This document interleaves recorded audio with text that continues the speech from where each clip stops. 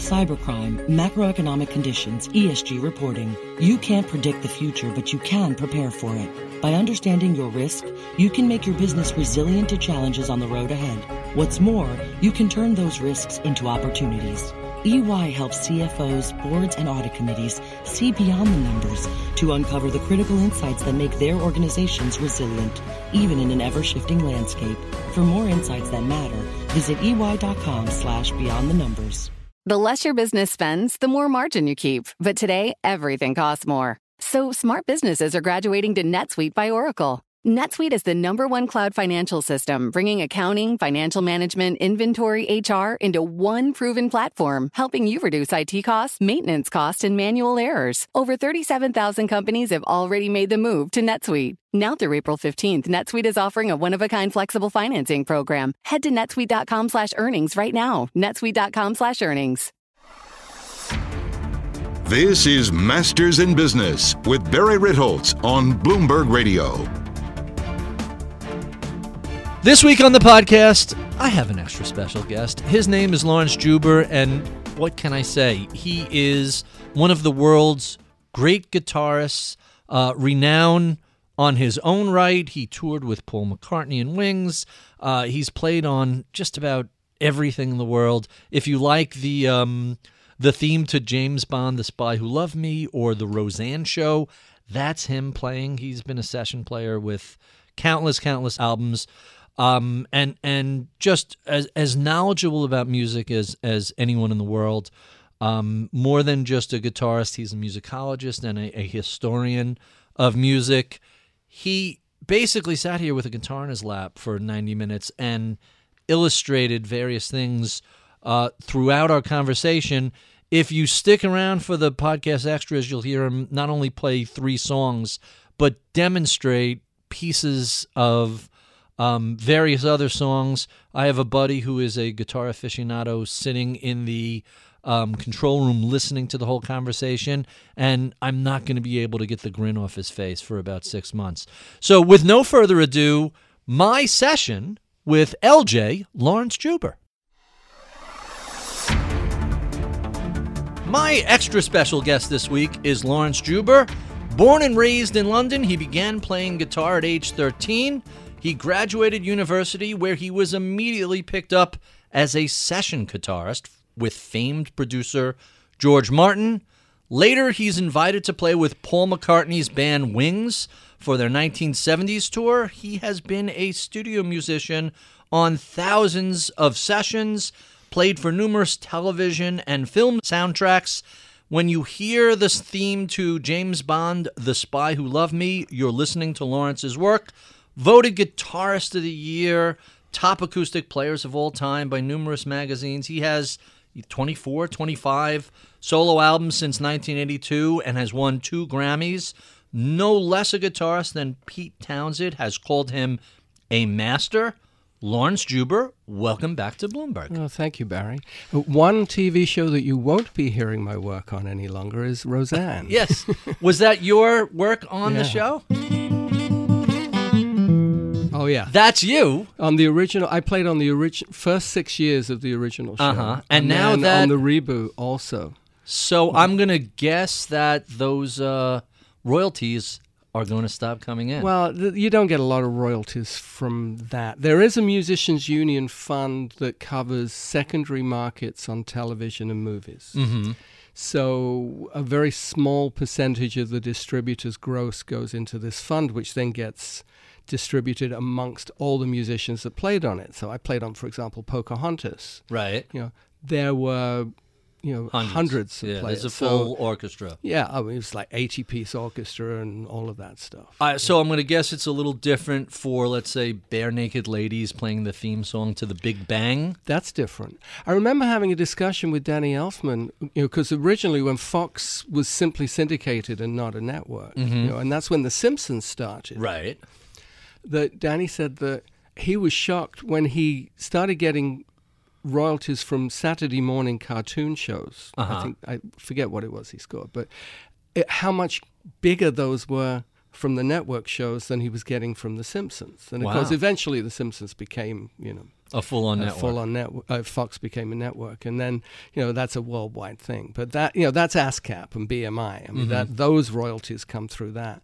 For musicians, there's a SAG-AFTRA fund that was set up recently that's picking up stuff from foreign markets and other areas, and then there is the Secondary Markets Fund, which is, so if you're a musician, if you're a violinist who plays on multiple movie scores, once a year you get a reasonable check. I mean, it all kind of, helps oil the wheels of being in the gig economy. So let's talk a little bit about that. I was going to discuss some of your early history, but we could circle back to that. How have things changed in terms of compensation for musicians? And we should really discuss the possible changes in copyright rules. Since the last time you were here, there were a number of big cases decided, and you pretty much predicted them all dead on. Okay, different hats. Let me put on my father hat, my dad hat right now, because my daughter Ilse has become quite successful as a songwriter. Mm-hmm. She has a cut on Beyonce's album. She had that's a huge, Shawn Mendes' Mercy that was a hit last year. She wrote that. A bunch of stuff. And she's working with the highest Beyonce doesn't get much bigger than that. And where it affects her is the migration to streaming rather than physical sales has had an impact, because the writers' share coming from the mechanical royalties, that 9.1 cents per track per album or single. So that's sold. Because those sales don't happen. Right. Now. The streaming revenue is quite different, because the royalty structure on streaming is actually, because of the Digital Millennium Act from the 1990s, that's tilted towards performers, right, rather than the writers. So the performers, I get more money from my cover tunes being played on Pandora, for example, right, than I do for my own stuff. As a writer, I don't get it's a fractional royalty. But is that appropriate? Shouldn't we be rewarding the creators of content a performer is a creator of content. Okay. I mean, and you go back to terrestrial radio, and still to this day, performers don't get any royalty from terrestrial radio. I mean, that's a big bone of contention. Whereas they do from streaming. Whereas on terrestrial, the writers get the writers and publishers get a significant share. But the performers don't. So that was why performers started putting their names on compositions. Elvis didn't write Heartbreak Hotel. Right. He just, his manager made sure that his name was on there. So let's talk about the shrinking of the creative space, as you've described it. Some of the new copyright rules that haven't passed legislation in the U.S. yet, as well as some of the court cases, have really hemmed in what creators can do. And going back to Ilse, my daughter, I mean, she won't listen to Top 40 radio because she doesn't want to be influenced by what her peers are currently writing. So she's listening to oldies stuff and like legacy stuff, because you have to be very careful not to subconsciously reproduce something that's currently in out there. Is it easy to get something stuck in your head and have it just find its way? It is easy, and you don't realize it sometimes that stuff's creeping in. Well, that Tom Petty case with Sam. But that and that's where the creative space shrinks to the extent that there are certain formulas, there are certain melodic formulas that so. Give us an example. Well, that's an example. The Tom Petty one with Sam Smith. That it was. You can go to that space very easily without realizing that you're stepping on somebody else's copyright. That's where the legal system kind of is an equalizer with that. Where it becomes a problem and a very, very dangerous step is when you start talking about groove, when you start talking about rhythm. The Blurred Lines case? Yeah, because that's it. And there's very mystifying stuff about the Blurred Lines case, because it was based on the sheet music. And yet the decisions were made on the basis of the groove, which is not contained in the sheet music. Right. As part of it, anyway.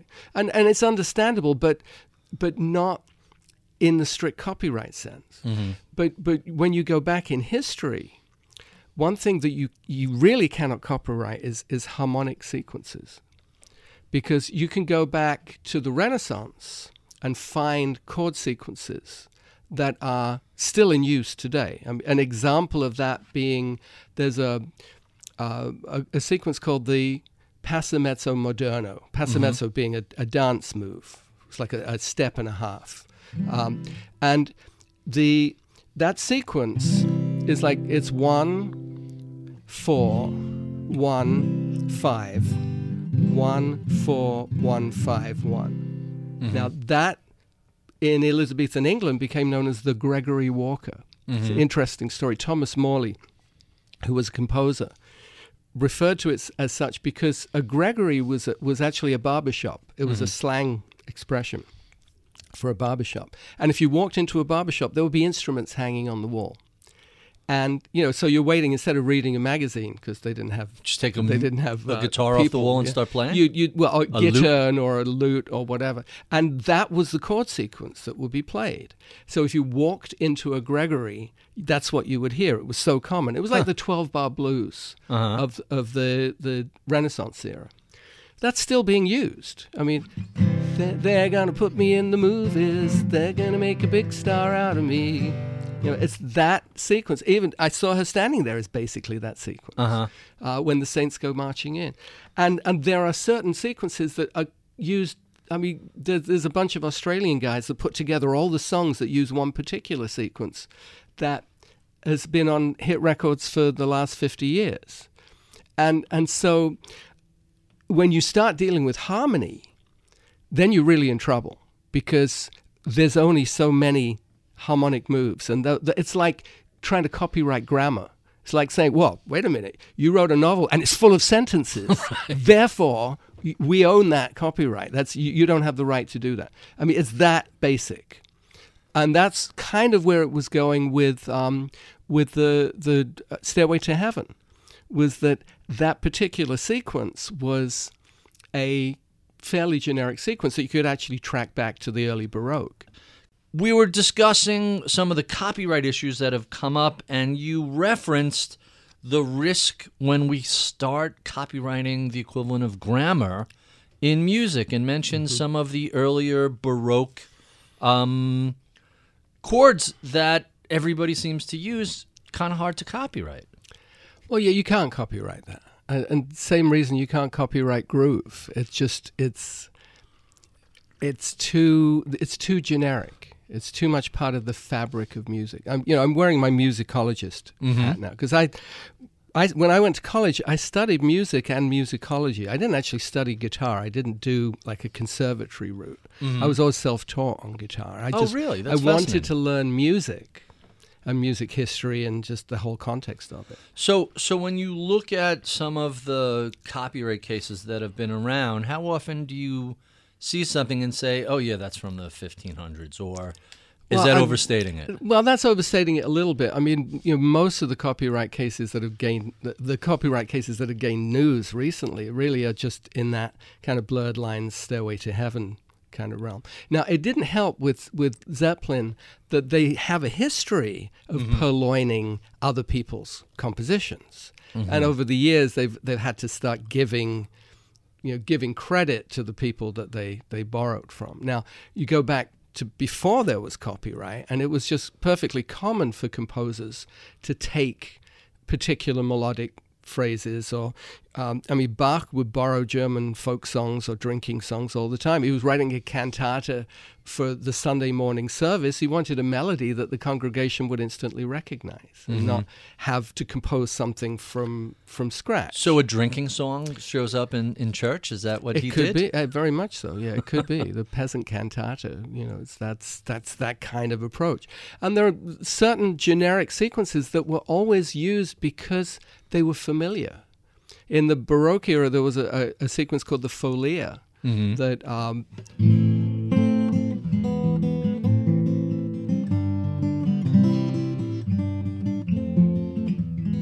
that particular sequence was used all the way through to Beethoven. Rachmaninoff used it. I mean, it was a standard sequence with its own melody attached.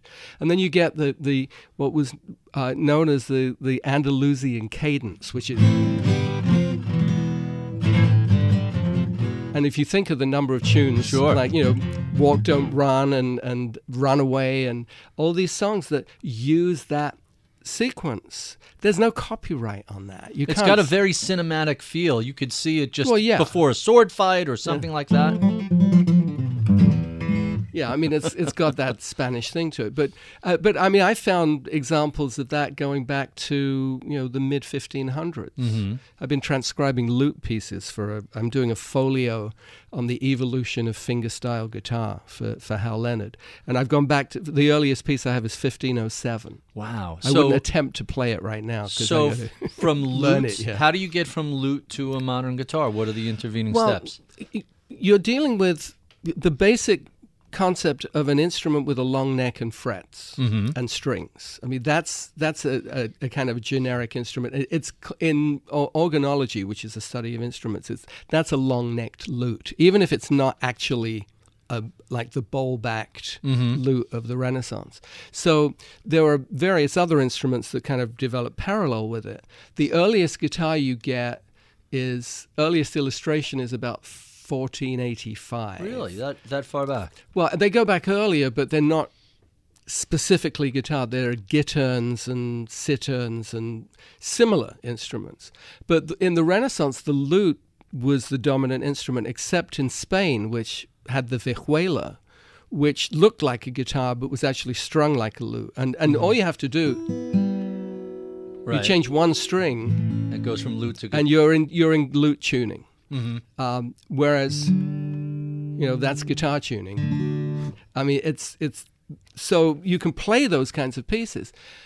It evolved from the Renaissance, which was a small instrument, almost like a ukulele. The Baroque guitar added an extra string, so you went from 4 strings or 4 courses, because they were double strings usually, to 5, and then round about 1780, you get to the 6-string guitar. So the modern guitar really dates from then. But you can track the history of fretted instruments that were played with the fingers, going back even to the medieval era. I mean, there was a John the Luter was on the royal rolls in England getting 4 shillings a week in like 1285. I mean, it goes back that far. The professional luter.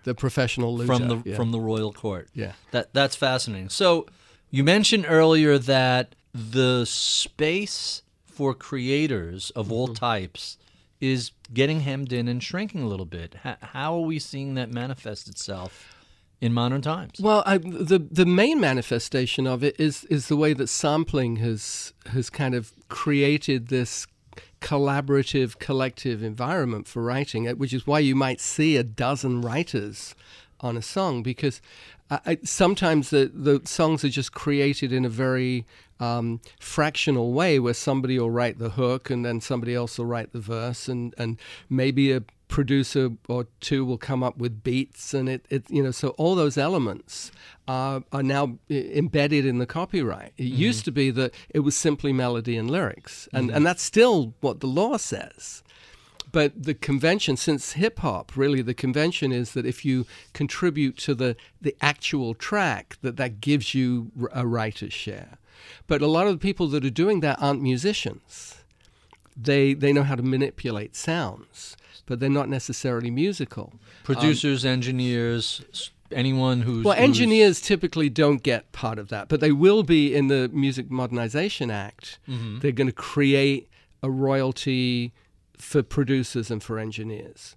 But if it's anything like what the musicians get from the sound exchange side of it, as a session musician, there's 5% is devoted to the background people, as opposed to 50% to the record label, 45% to the performer. But the way that gets tracked is very difficult, because Sound Exchange can only learn it from either the meta information that goes in the spreadsheet that's submitted with the recording. Wow. Or they get it from the Musicians Union, from the Musicians Union contracts, but very few records go through the union. The union is much stronger on the TV a movie side of things than it is on the record side of things. Why do you think that is, having It's worked just the in all nature. fields? Well, part of it is the nature of the way records are made, and part of it is if you're going to put together an orchestra to play on a movie, you really need to have the union involved in that, Right. because there are scales. There's which is why producers have been going to Prague and to Budapest and to Seattle to do stuff non-union, because they don't then have to deal with the other ramification of it, which is what I mentioned earlier, which is the secondary markets fund, where they resent having to give this minute portion to the musicians, even though the Teamsters get their share and Right. the other unions get their share. The musicians have always been kind of Back of the shunted list. off to the side. Yeah. Huh. That's fascinating. But in terms of the creative space, I just think that there are certain generic sequences that are built into music making, and at some point, if you start to make those copyrightable, then you really limit what can be done. Let's talk a little bit about some of the unusual tunings that you do that allow you to play things that a regular guitar really can't play. And during the break, you moved over to DADGAD tuning. What does DADGAD do that the regular standard guitar tuning doesn't allow? Well, this is DADGAD, which gives me 3 D strings and 2 A strings and a G string, which means that, for one thing, I have the kind of sound of octaves that is like a 12, almost like a 12 string. And then because there are 2 adjacent scale tones, a G and an A, that gives me the opportunity to do these kind of cascading patterns, which actually, interestingly enough, is one of the things that's characteristic of Baroque guitar. Because on the Baroque guitar, like on a ukulele, the bottom 2 strings were often tuned up an octave. So you get this kind of cross-fingering where like things can sustain. So instead of... it gives it a different kind of texture. But I just found that it's great for articulating pop songs. Really? You want me to play something for Sure. an example? I mentioned earlier, Runaway as being an example of the Andalusian cadence.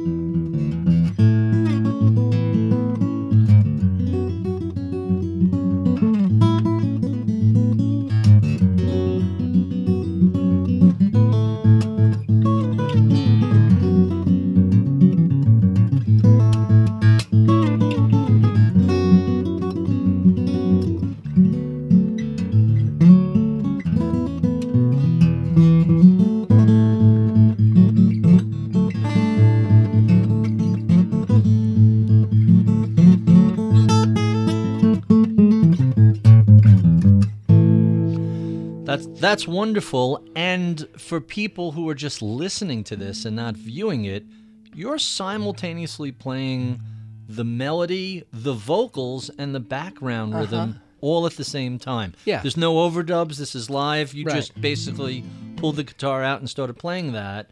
We're Which not is- running multiple loops or anything. Which is what fingerstyle guitar is. It's the ability to play all the parts, because you're using the thumb and typically the three principal right-hand fingers. And then being in that tuning also gives me the capability of allowing some of the the inner parts to work more resonantly than they would in standard tuning. And that's because you have the 3 Gs and 3 That's Ds part and of the it. 2 Yeah, As. it's part of it. It's a suspended tuning, whereas standard tuning is actually kind of an E minor tuning. So it kind of is more self-defining. Whereas with DADGAD, you don't have a major third in the tuning. The beauty of standard tuning is it does have that third in it, which makes major chords actually flow in a very interesting fashion. And you go back again to the Baroque, and they had a system where they laid out all the chords, and you could learn how to play rhythm guitar, strum guitar, just by following this, what they called alphabeto system. And you learn the shapes. In DADGAD, it's not really about shapes. For me, that's the discovery mechanism, is to find the inner workings of the song within that tuning. You've described that as a vertical approach as opposed to a horizontal approach. Right. Yeah, because I'm looking at what's happening on every particular beat rather than a more linear kind of approach. So, because I'm trying to develop like a richness, bring out the sonority of the guitar so that the sound doesn't die, but keeps going, so that it has its own internal life. So how does that compare with other instruments, such as a piano, where you pretty much have every note right there in front of you? Well, there you go. You know, it's the whole spectrum is right there in front of you on the piano. On the guitar, you have to have kind of a virtual piano in your head.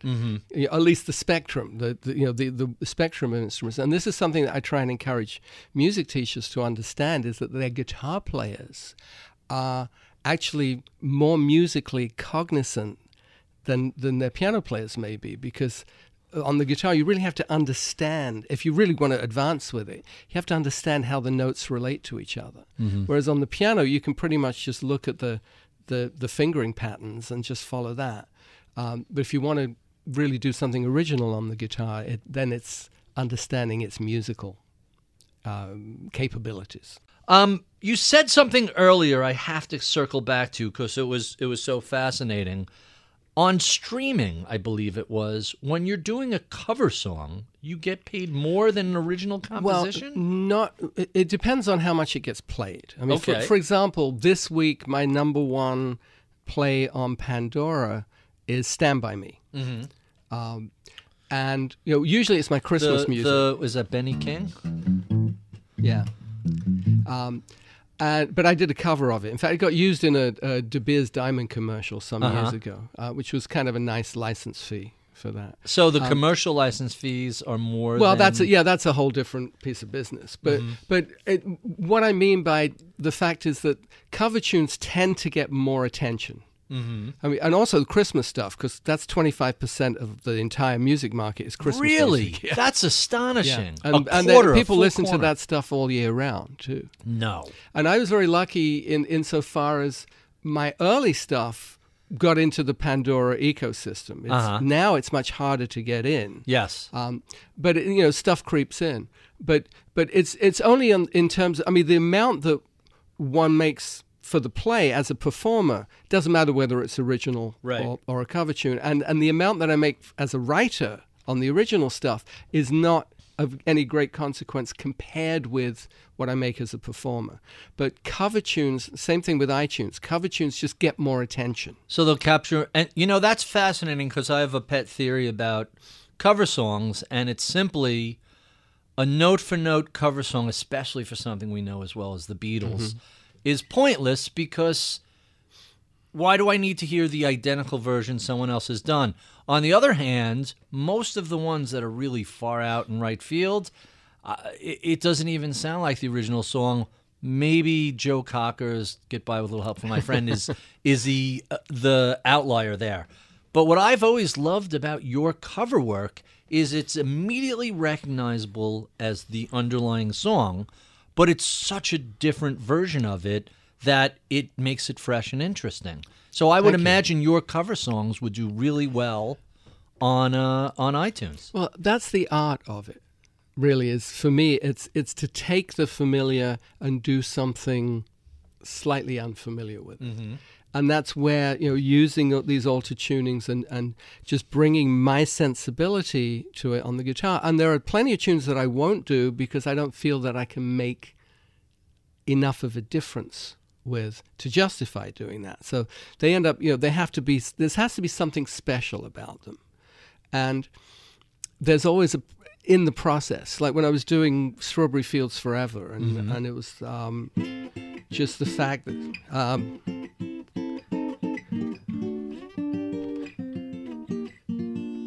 and just get that sonority.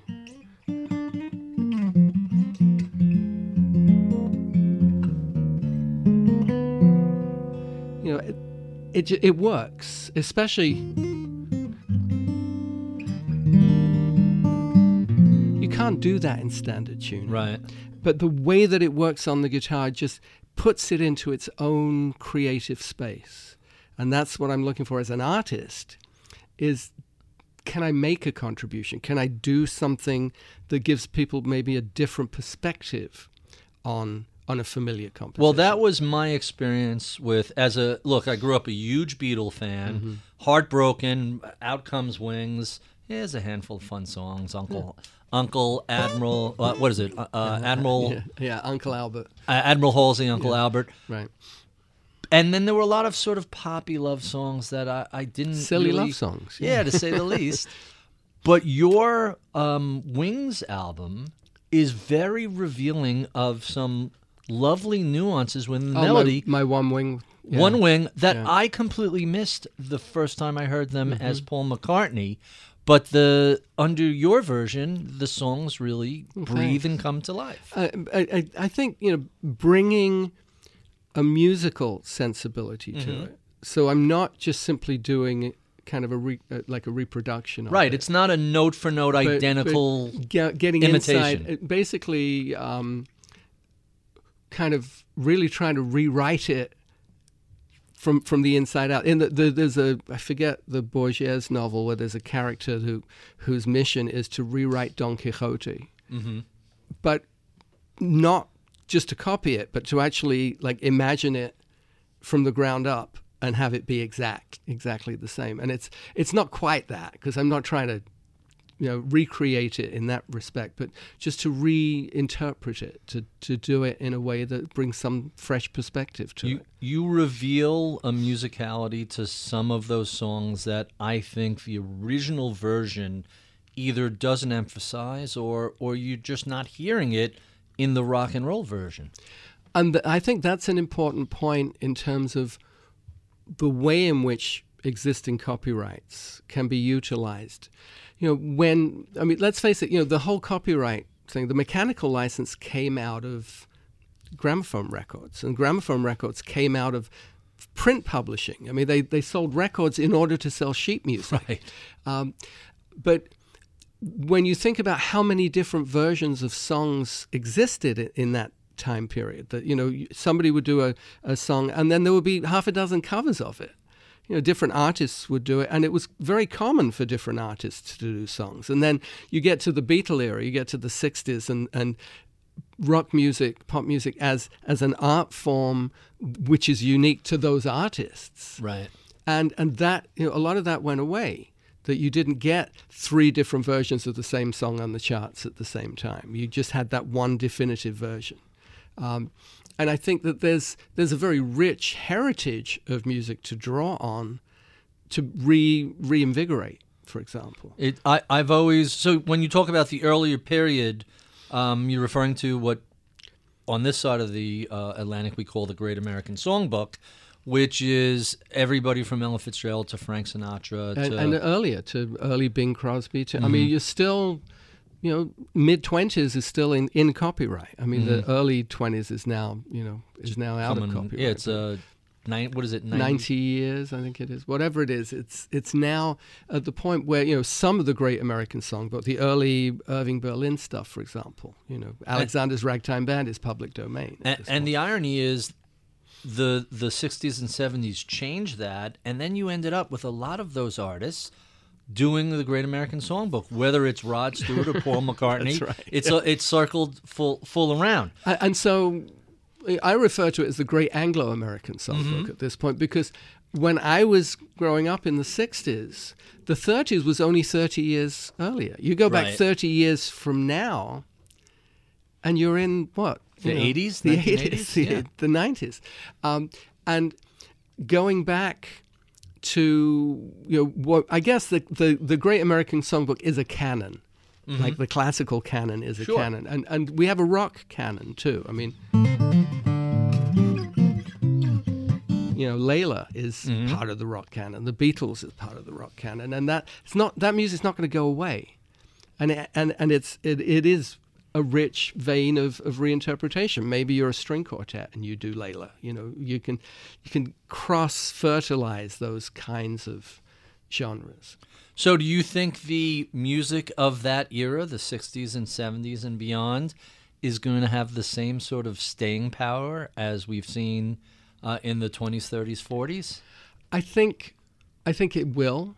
I think it does. Certainly, you know, there's always a certain amount of attrition. Sure. And there are certain gems that kind of just fell off the radar for a lot of people. Look, I just discovered Margot Gorian, for example. You look at me quizzically. I'm perplexed. Margot Gorian was kind of, if you could combine Brian Wilson with Astrud Gilberto. Okay.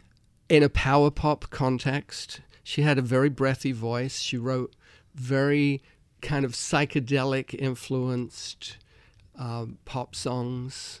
Oliver had a hit with a song of her, Sunday Morning, back in the 60s. Oh, sure. Yeah. I remember that Well, that's song. one of her songs. She made one album and then quit the business.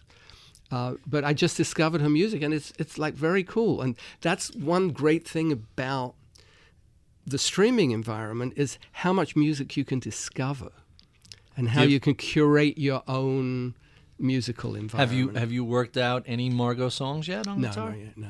So I'm right now I'm working on a bunch of standards. Actually, I've got my own Great American Songbook stuff that I'm working on. So well, you'll have to give us a sample before the morning's over. Well, maybe when that album comes out, I'll come and give you some samples. Yeah. So given the changes that we've seen in music in modern era with hip hop and sampling, what does it mean to somebody who earns their living playing a live stringed instrument? It doesn't go away. I mean, those things coexist.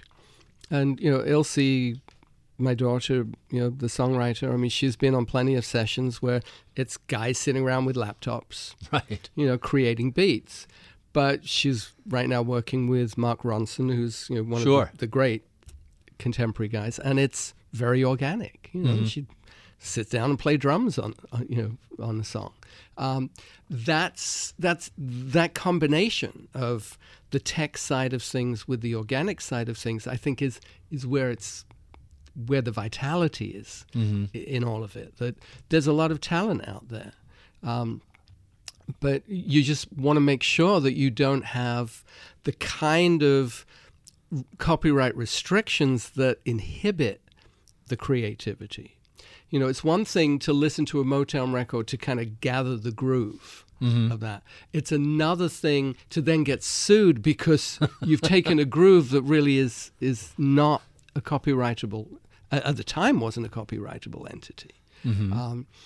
So Wall of Sound is not copyrightable, or at least hasn't been. Wall of Sound is just a lot of reverb. You know, it's a lot of reverb on top of reverb, and it's a lot of musicians. I mean, on a Phil Spector session, you got to the chorus. If you needed more piano, you brought in another piano player. You know, now you know that was when they were working on 4-track. Now you can you can overdub a second piano or whatever. But the technology is great. I mean, I just did a track with Marcy Levy, who's a friend of mine, neighbor, who used to work with Eric Clapton and was in a band called Shakespeare's Sister in England, who had some big hits there. And she gave me a Logic file, like an Apple Logic file, that I then put into Pro Tools and then started fooling around with and added some guitar and changed the arrangement. And then we went in the studio on Monday with Clem Burke from Blondie playing drums and walked out with a record. You know, and so that technology is great because it's not as limited as it used to be where we were working with tape. And now the plugins have really evolved to the point where you can get a very analog sound out of the digital environment. Can you stick around a little bit? I have a ton more Sure. questions, and You bet. And I'd love to get a couple more songs out of you. We have been speaking with Laurence Juber, a guitarist extraordinaire and recording artist. If you enjoy this conversation, be sure and come back and check out our podcast extras, where we keep the tape rolling and continue discussing all things musicology. We love your comments, feedback, and suggestions.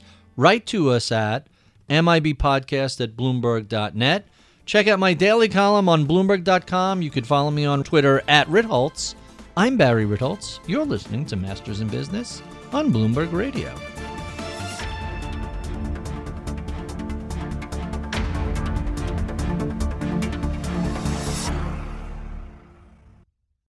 When cybercriminals strike, the difference between a catastrophic event and resilience is preparedness. Finance leaders who plan ahead can thwart the damage posed by ransomware. Yet in a recent EY poll, only 23% of directors expressed confidence in their organization's ability to respond to a ransomware attack. Cyber preparedness is just one facet of the complex risk landscape finance leaders face every day. Now more than ever, it's vital to keep ahead of developments. Cybercrime, macroeconomic conditions, ESG reporting. You can't predict the future, but you can prepare for it. By understanding your risk, you can make your business resilient to challenges on the road ahead. What's more, you can turn those risks into opportunities. EY helps CFOs, boards, and audit committees see beyond the numbers to uncover the critical insights that make their organizations resilient, even in an ever-shifting landscape. For more insights that matter, visit ey.com/beyond the numbers.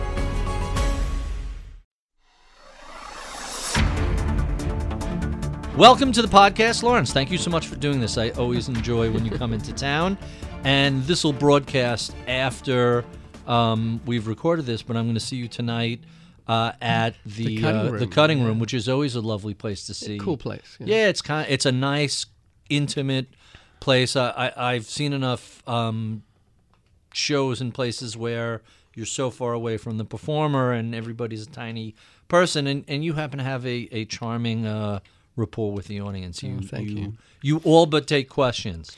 We went to see Paul Simon at the Hollywood Bowl last week. I saw him when he started the tour last year in Forest Hills. Yeah, he put on a very interesting show. Fun show, 14-piece band. Mm-hmm. Great band. He does. And Ringo was sitting right in front of us. Really? Yeah, hadn't seen him in a long time. Oh, that must have been fun. Yeah. He, someone described this as pretty much his last tour. He said, "Oh yeah, his voice is going," and he said it didn't sound like it. I mean, he was still in great shape, I thought. Any old Simon and Garfunkel songs that he did? I mean, he did Homeward Bound. He did Sounds of Silence. Opened with America. Oh, really? Yeah. So I don't know if you know the band Aztec Two-Step. I know who they are, yeah. So they do a version of the Simon and Garfunkel songbook based on the print book that a DJ named Pete Fornatal wrote about. I remember them. Pete Fornatal. I was interviewed by him. Was it? He passed away a couple of years ago. WNEW? Yeah, that's right. WNEW in New York. And so he created this book about. He wrote a book about them, and they subsequently adapted it, and with images and streaming video and other stuff. They're basically telling the Simon and Garfunkel story through their music. It was really quite fascinating. And through that show, I discovered a guy who was one of the, and I'm drawing a blank on his name, it'll come into my mind, who was one of the original writers for Saturday Night Live, who's written on Curb Your Enthusiasm and basically tells the story of the boxer in a book he wrote about someone in a college poetry class submitting the boxer as his final exam, and it's just utterly, and the teacher believes it, and it's just utterly a hilarious story. So let's get back to music and away from literature. You do a lot of really interesting things. And I was just really curious, what are you working on these days? What do you think is going to come out next? You always have a few albums in the... Well, I've got this folio I'm doing for Hal Leonard on the evolution of fingerstyle guitar, which goes really from the Renaissance through to the early 20th century. I got some ragtime in there, and it goes through what we would call classical guitar. And what I'm trying to do is bridge the gap between classical and steel string. Because from my perspective, there is no schism, no real schism there. What is the era of classical and what is the era of steel string? They coexist. the players that we look to as being kind of like the founding fathers of classical guitar, like Giuliani and Saw, Carulli, Carcassi, those like early 19th century players, were really just playing fingerstyle guitar. They didn't call it classical guitar. And in fact, it's you have to be careful because we have classical in the pure generic sense, but when you talk about musical eras, classical is a very specific period, pretty much kind of 1750 through 1820. And Beethoven kind of straddled both classical and romantic eras. By the time you get to the 1820s and beyond, you're into the romantic era. And the classical canon, the whole concept of classical music being something for kind of an elite social group, really evolved in the 1820s. Or certainly the early 19th century. What was the change at the end of that? Well, the really, original classical look what happened politically. I mean, you have as the monarchies, the impact of the monarchies was dissolving. The civil service became much more. That upper middle class bourgeoisie became much less underneath a monarch, right?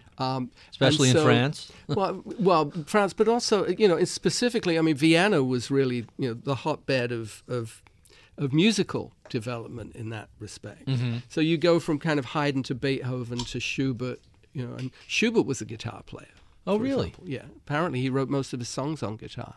Diabelli published them on piano because that was the commercial market. But guitar was extremely popular. There was guitar mania in Europe in the early 19th century. Really? But they weren't classical guitar players in the stylistic sense. We look at them as classical in the genre that we describe as classical. But really they were fingerstyle players from my perspective. And what happens by the middle of the 19th century, the guitar loses popularity because the piano has become such a dominant instrument. Right. But in America, the guitar became very popular. Guitar and banjo were extremely popular.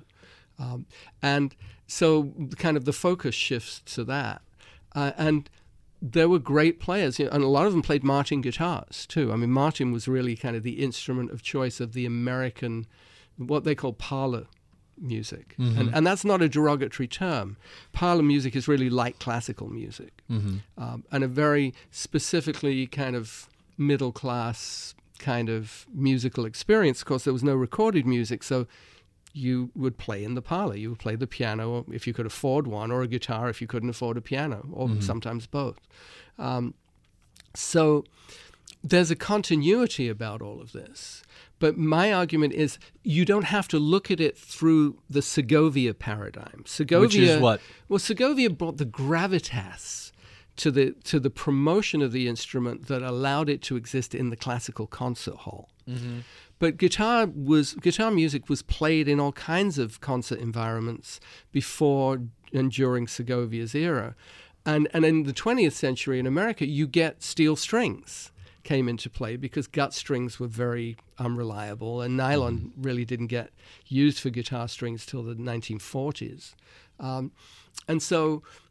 But the stylistic aspect of it tended to gravitate much more towards jazz and blues and everything else. But my argument is that if you want to understand the music, you don't have to be restricted to be playing on a nylon string guitar with your left leg up on a footstool and the guitar in a very specific position. That you can play this music on any guitar, and so like Bach.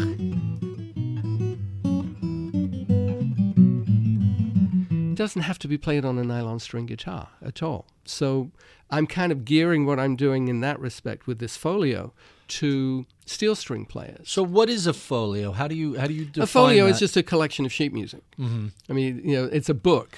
Are you going to put it out in musical version as well? Well, I'm going to do an album to go along with it, which is a challenge because I have to learn all these Renaissance and Baroque lute pieces and some fairly heavy-duty kind of classical stuff. I have confidence that you'll be able to do that. I have confidence I will too. But at the same time, I'm also working on a collection of standards. Anglo-American standards? Yeah, mostly American. I mean, for example, Jimmy McHugh. Not familiar. Not familiar? You know his songs.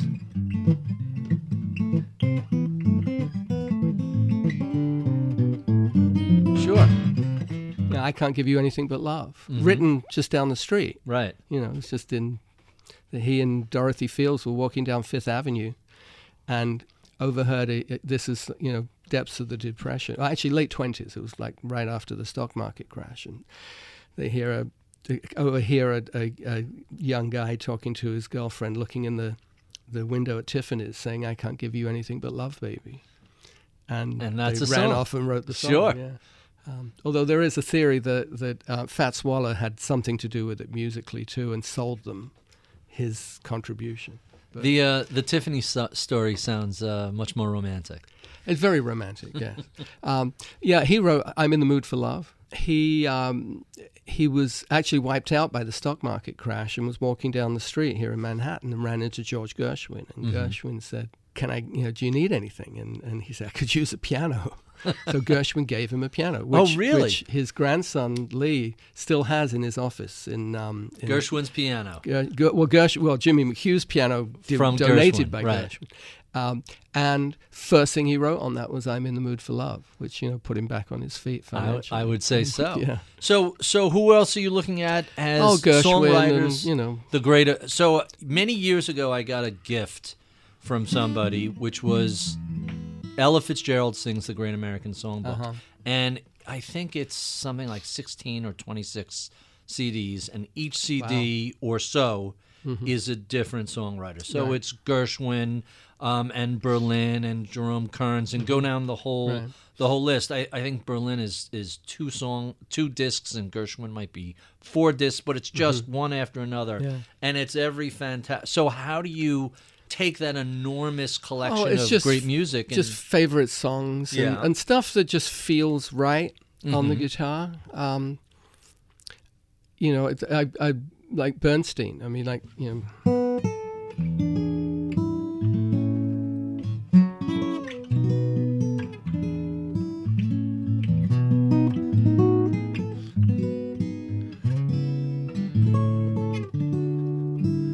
It just fits on the guitar so nicely, and the original is in E, which is, you know, a very guitaristic key. So stuff like that. I'm just not sure. I know that there's going to be a music book to go along with that too. So how these end up getting released in terms of whether it's just going to be a digital release or whether it's going to be a CD. CDs are really only useful for show merchandise at this point because people don't buy CDs. I'm one of the few. I am now old enough that I have a big boy audio system that I wish I had when I was 19. And when a CD that I'm particularly enamored with comes out, I pop it in and I just Wouldn't you rather buy it on vinyl, though?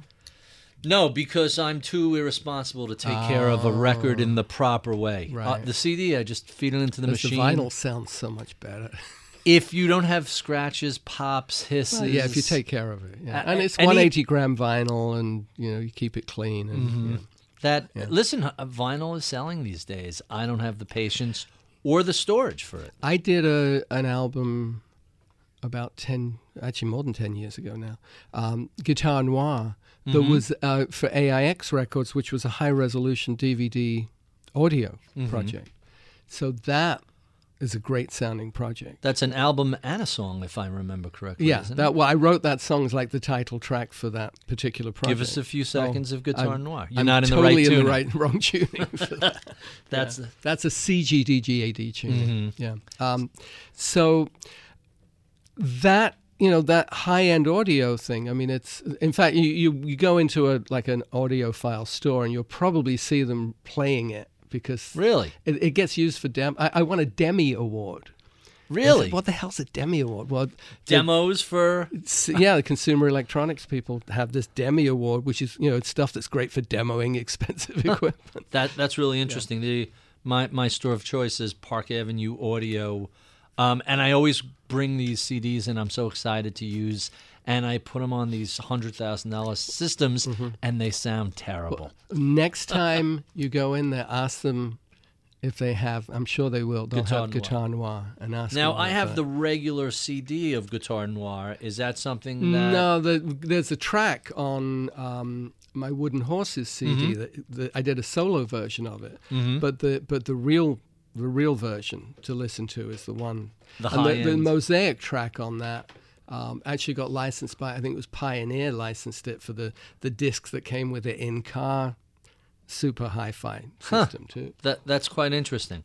So I only have you for a finite amount of time. Let me get my I got a new phone just for you today. Oh, isn't that nice? Yes, I'm going to allow myself to log in. What do you feel like playing today? Oh, I have no idea. I'm in standard tuning. Oh, you know what? No, you're in Dadgad. No, I'm in standard now. You went back. I'll do I Can't Give You Anything But Love because I Okay. happen to be in that mode. You ready? Nope. All right, we are recording.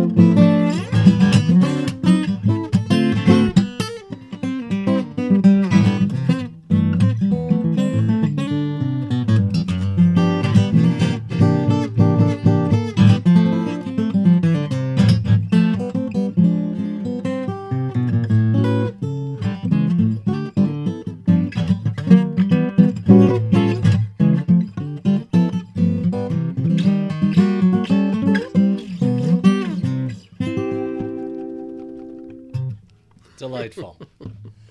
So I'm going to put this down now.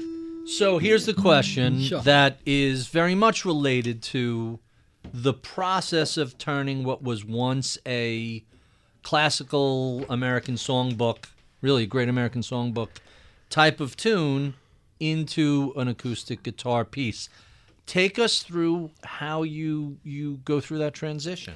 Well, with that one, it really was just to make it musical. Mm-hmm. And adding to that the notion that I'm really pushing myself to improvise more. Mm-hmm. So, I state the theme and then I'm improvising. Mm-hmm. And I'm just kind of trying to keep myself on a particular kind of track with that. But, I mean, there's the concept that we have of alternate bass. Okay. Where you, and this goes back really like to what they call Kentucky thumb picking, like Mel Travis and then Chet Atkins. Chet Atkins, I know. Mel Travis is before my... Mm-hmm. This kind of idea that... So there's always this kind of like rolling thing going on to create the accompaniment. So making that work and keeping a groove going, but also looking for kind of voicings. Mm-hmm. No tremolo bar. The virtual whammy bar. You're using it with your arm instead of...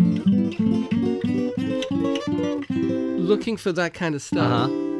And this is standard tuning. Yeah, I'm in standard tuning. But what I'm doing there, like, I'm using open strings. Mm-hmm. So you get these kind of interesting dissonances.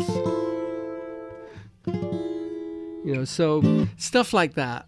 Mm-hmm. I'm kind of pushing myself to do more in standard tuning, to bring into it stuff that I've learned from being in auto tunings.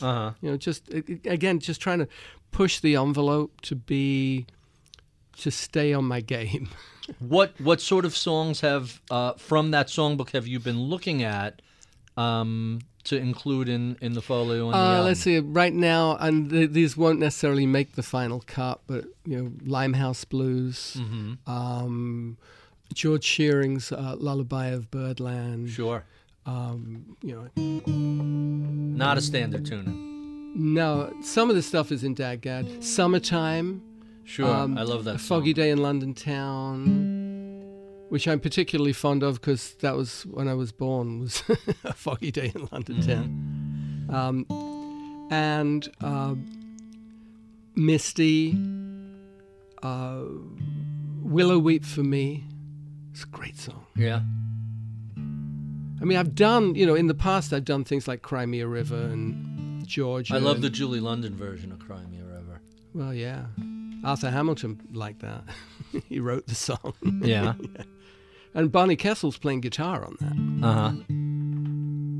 The request has come for, do you know Wicked Game by Chris Isaak? No. It's way too late for... Way too late for me. No, I mean, it'd be like...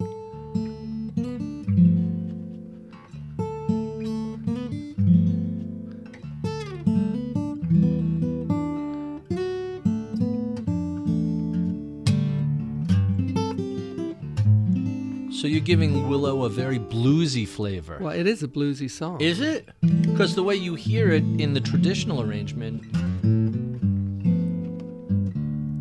isn't quite that bluesy.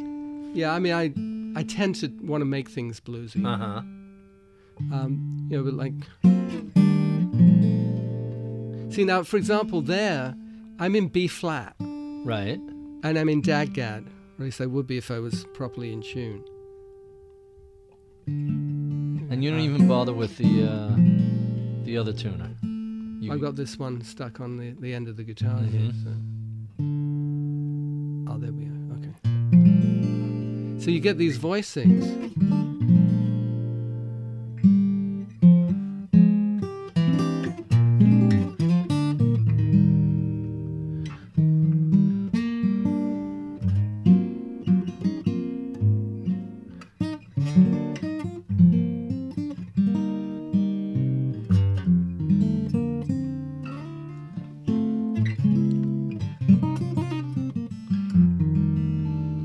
Stuff like that. It sounds like it was written for guitar. Well, that's what I try and do, is make it sound natural on the instrument. Actually, so I could, just playing around, thinking somewhat pianistically with that. So do you go out and listen to different versions of these songs? Yeah. So let me make YouTube's handy for that. Apple Music is handy for that. So let me make a recommendation for Summertime. Okay. We may have discussed this previously. There is a young woman named Renee Olstead who was an actor on a sitcom whose name escapes me at the moment. And she was like 16 or 17. And it's one of those far too mature for her years version that's like, wow. When you get a moment, listen to that, because it just... And she adds a little bit of a slinky blues vibe to it that that isn't in the Ella version. Well, what I'm doing with Summertime. Should I be recording this? No, that's all right. I mean, I'm just going to give you a little example. See, this is the guitar. This is the guitar noir tuning. Right. But Summertime.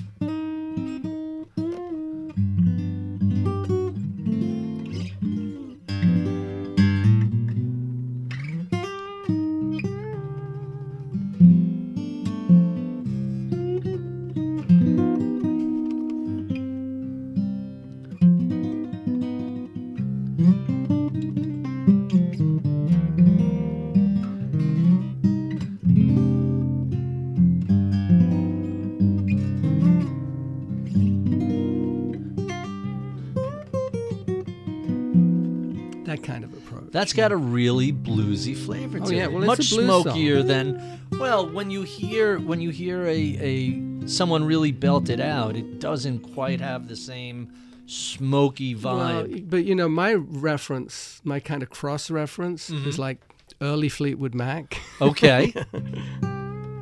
You know, I'm thinking, how would Peter Green play this? Right.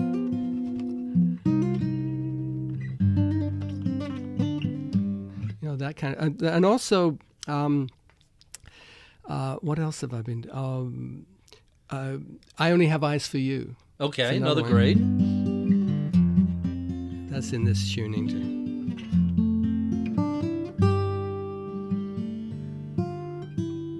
Hang on, I have to remember it. No.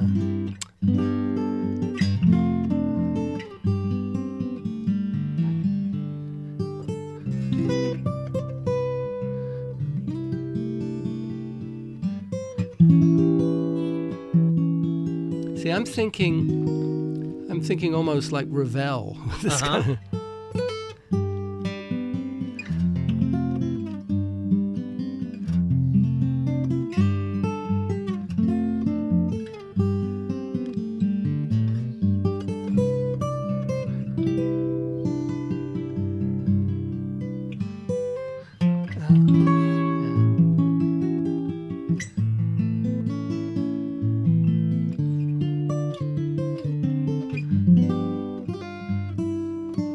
You get the idea, anyway. Totally.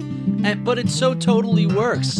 You know, I think we talked about Derek Thompson's book last time you were here, How Hits Happen. It's not just about music. It's about music, books, architecture, engineering, and he's fond of pointing out that if you want to sell something different, you have to make it familiar.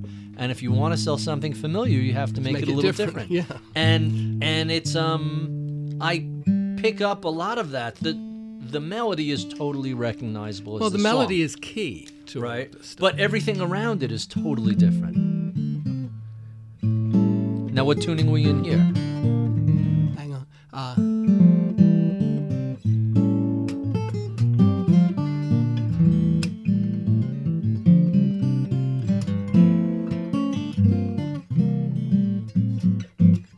Another Jimmy McHugh song. Oh, But really? you see, what I look for is that kind of, just that very musical kind of, but also the guitaristic thing, how everything rings. And then something like this, where it's dissonant, but in a cool way. Yeah.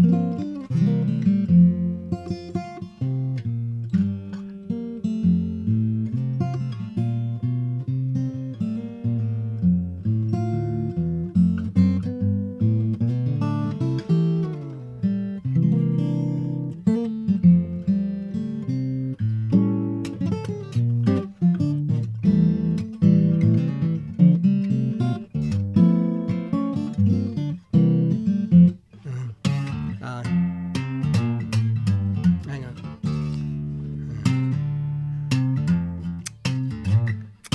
That's it.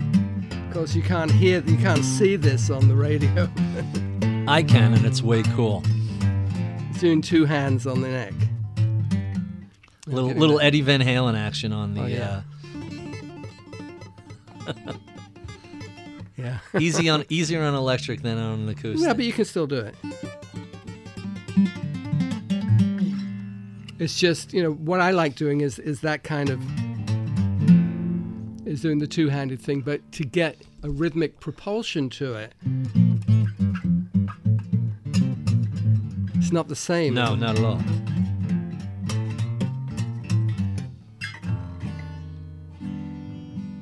That's pretty fascinating. So when do you think the American Standards album is coming out? Oh, next year probably. Really? So how long does it take to put something like that together? Well, it's a question of, you know, the timing as far as coordinating it. You know, and my distributor, because I have my own record label now, my distributor needs 2 months lead time on a release.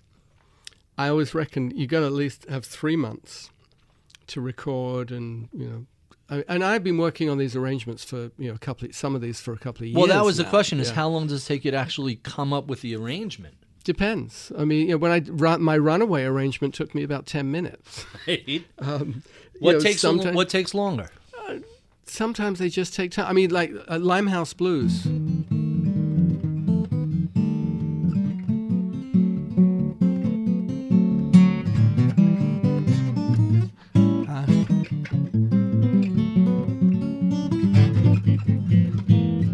I still don't know whether that's even going to make the cut. And that's probably been one I've working on longer than anything else.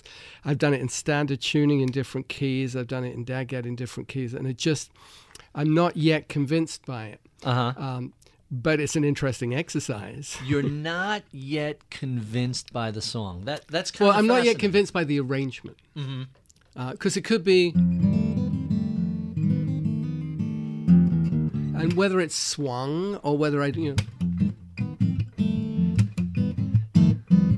done as a Latin thing, or there's arranging tricks. You change the groove or change the feel, and it's just I'm not sure with that one, but and we'll see how it all evolves. I mean, I've got some original tunes that I want to get recorded too. I wasn't intending that the stuff with all the Renaissance lute music and the ragtime, it goes through like Scott Joplin and all of that. I wasn't intending that was going to be kind of a releasable album, but as the project evolved, it kind of, this is kind of an interesting combination of tunes. I wonder, So when you're the history of that has to span centuries. Yeah. But when you're looking at something that's only a few decades, I know that sounds ridiculous to say, that's only a few decades, you still have, I want to say hundreds of songs, certainly dozens and dozens. Yeah, I mean, there's a million of them, but it's just what I sit down and play, and it's like, that's kind of cool. And then if Hope likes it, my wife, because if she doesn't like it, it's like, I'll kind of, then I can't really practice it in front of her, which kind of inhibits the process a bit. But, I just came up with an arrangement.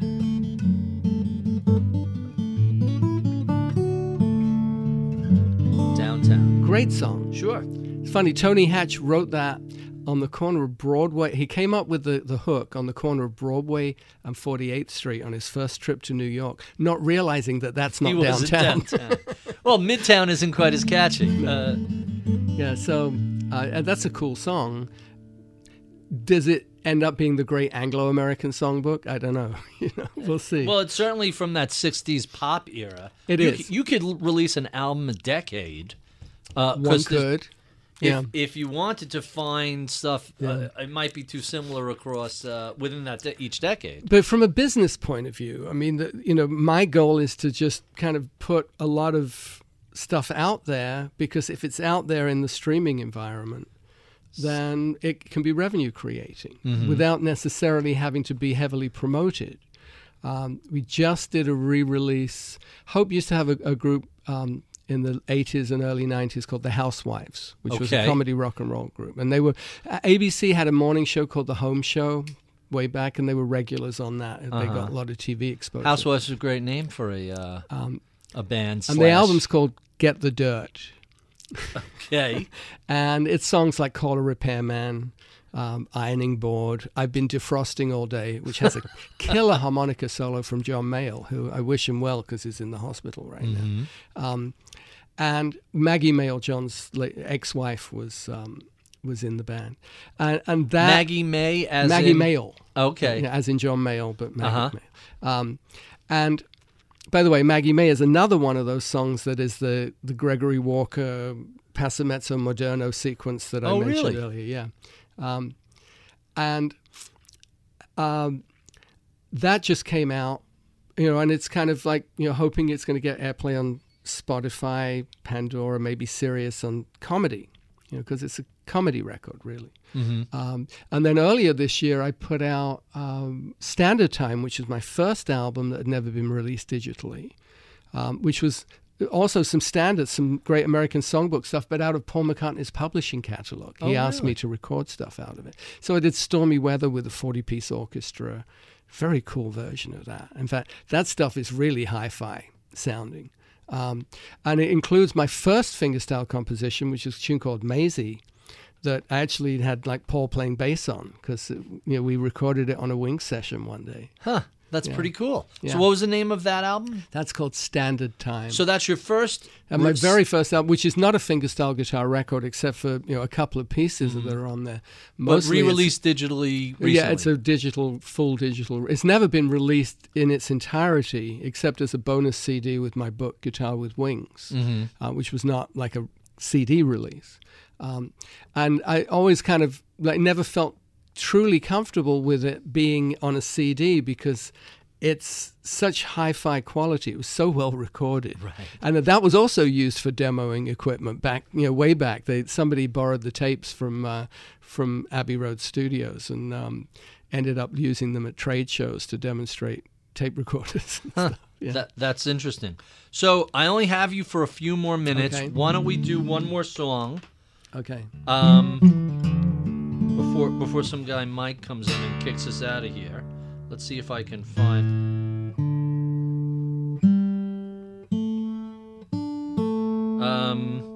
all right, I got this on video, so whenever you want to start. This is Catch. The title was inspired by Catch a Rising Star, which is where I met Hope in April of 1981.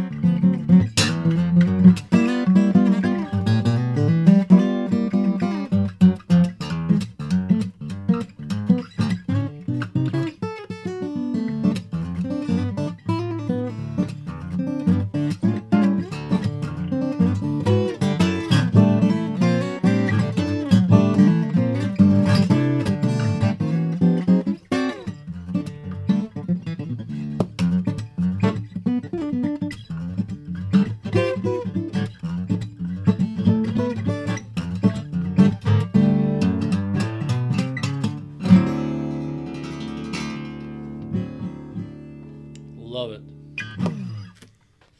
So so we have only a few more minutes left, and the Peanut Gallery is requesting different songs. What did you ask for before? Classical Gas? No, I don't do classical gas. Oh, how about a Beatles song then? Oh, sure. We have to. By the way, that Catch I've seen you do several times. Mm-hmm. Yeah, I usually open the show. And I've noticed that you're improving a touch in some of it. There was a little bit that's there's some improv. Yeah. Is every version of each song a little bit different? It's always a little bit different. Yeah. That's just for Season of the Witch? No, we're gonna go with the Beatles. Yeah. Last time it was I Saw Her Standing Here, and you spoke about it for 6 months. Oh, was it She Loves You? It might have been She Loves You. All right, so let's do something different. Well, I'll do I Saw Her Standing There. There you go.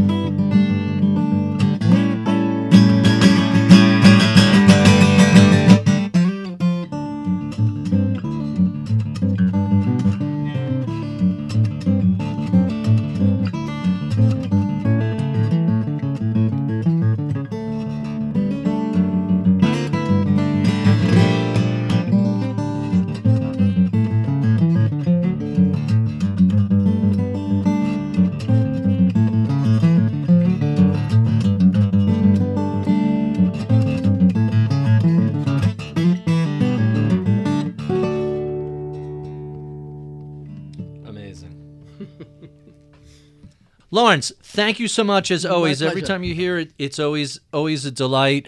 We have been speaking with Laurence Juber, recording star, Grammy Award-winning musician, composer, artist. You go through the whole list. Grandpa, wow. If you enjoyed this conversation, be sure and check Up an Inch or Down an Inch on Apple iTunes, Overcast, Stitcher, Bloomberg.com, wherever finer podcasts are sold, and you could see any of the other 200 or such conversations we've had previously. We love your comments, feedback, and suggestions. Write to us at mibpodcast@bloomberg.net. I would be remiss if I did not thank the crack staff that helps put these shows together each week. Medina Parwaner is our producer/audio engineer. Taylor Riggs is our booker. Michael Batnick is our head of research. I'm Barry Ritholtz. You've been listening to Masters in Business on Bloomberg Radio.